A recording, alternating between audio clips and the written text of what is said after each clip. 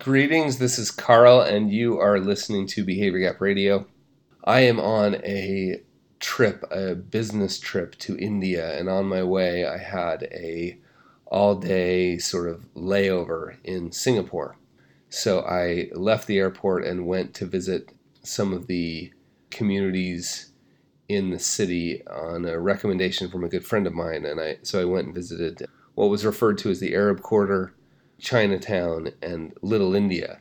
And in Little India, I had an amazing conversation outside a Hindu temple. And I don't know much about the Hindu religion, but I was blown away by the warmth and energy and light at the Hindu temple. And it was described to me as a southern India Hindu temple. And again, I'm not exactly sure what that means exactly, but that was how it was described to me. And I went in and I was just sort of blown away by the energy there and all the things going on. It was amazing. And I was trying to figure it out and super curious. I was trying to find somebody who could explain it to me. So I went over to the security guard and I said, "Is there anybody here that could explain it to me?" And he said, No, there's no one like that here.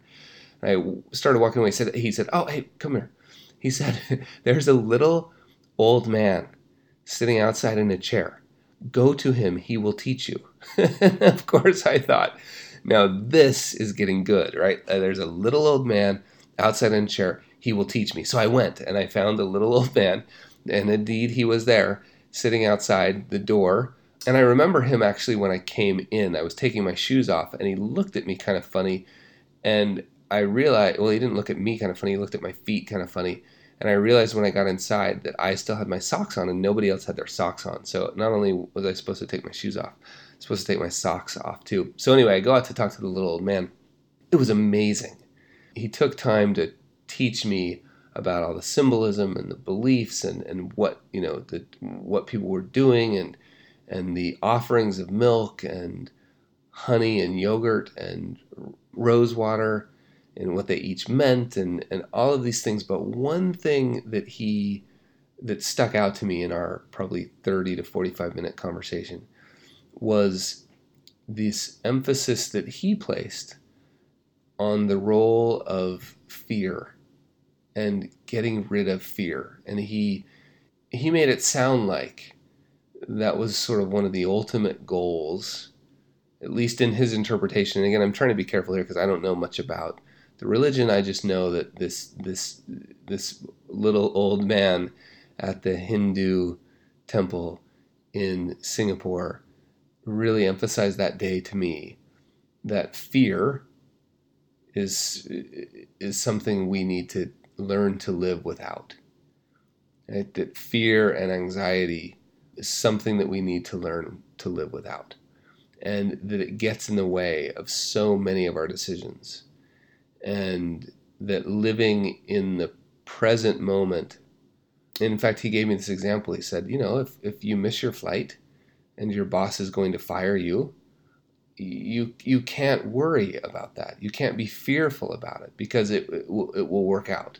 And he said, we don't want to do it. He was very clear about this. He said, we don't want to do it in an arrogant sort of I don't care way. We do it more in, look, I'll do my best and I'll leave the rest to God. And so it was amazing. But what I walked away, and the reason I wanted to share it on Behavior Gap Radio, was what I walked away with was how often, we all hear this, right? Fear and greed, this sort of twin little mischievous little characters in our financial lives. But how often our decisions around money are driven by fear. How often we're worried about, and obviously there are some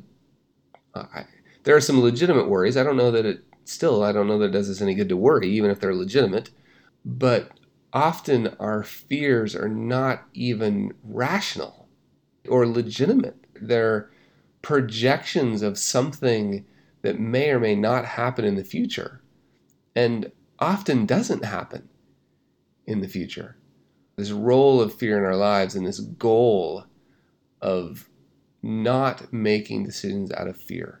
Now that you may make the exact same decision, but not making a decision out of fear was what I walked away with from my conversation with the little old man at the Hindu temple in Singapore.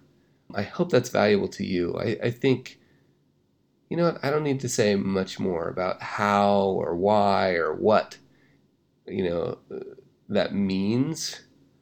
I think we can all sort of let that work in our own lives, but I know for me, it's just valuable just to pause for a minute and think about fear and how often I let it drive my financial decisions and how often it's turned out like, and I gotta make one more thing clear. I'm not saying kick fear in the teeth. Fear is a friend. We just don't, as Elizabeth Gilbert says, right? We can take fear on the trip, but he has to sit in the back seat. We just can't let him drive.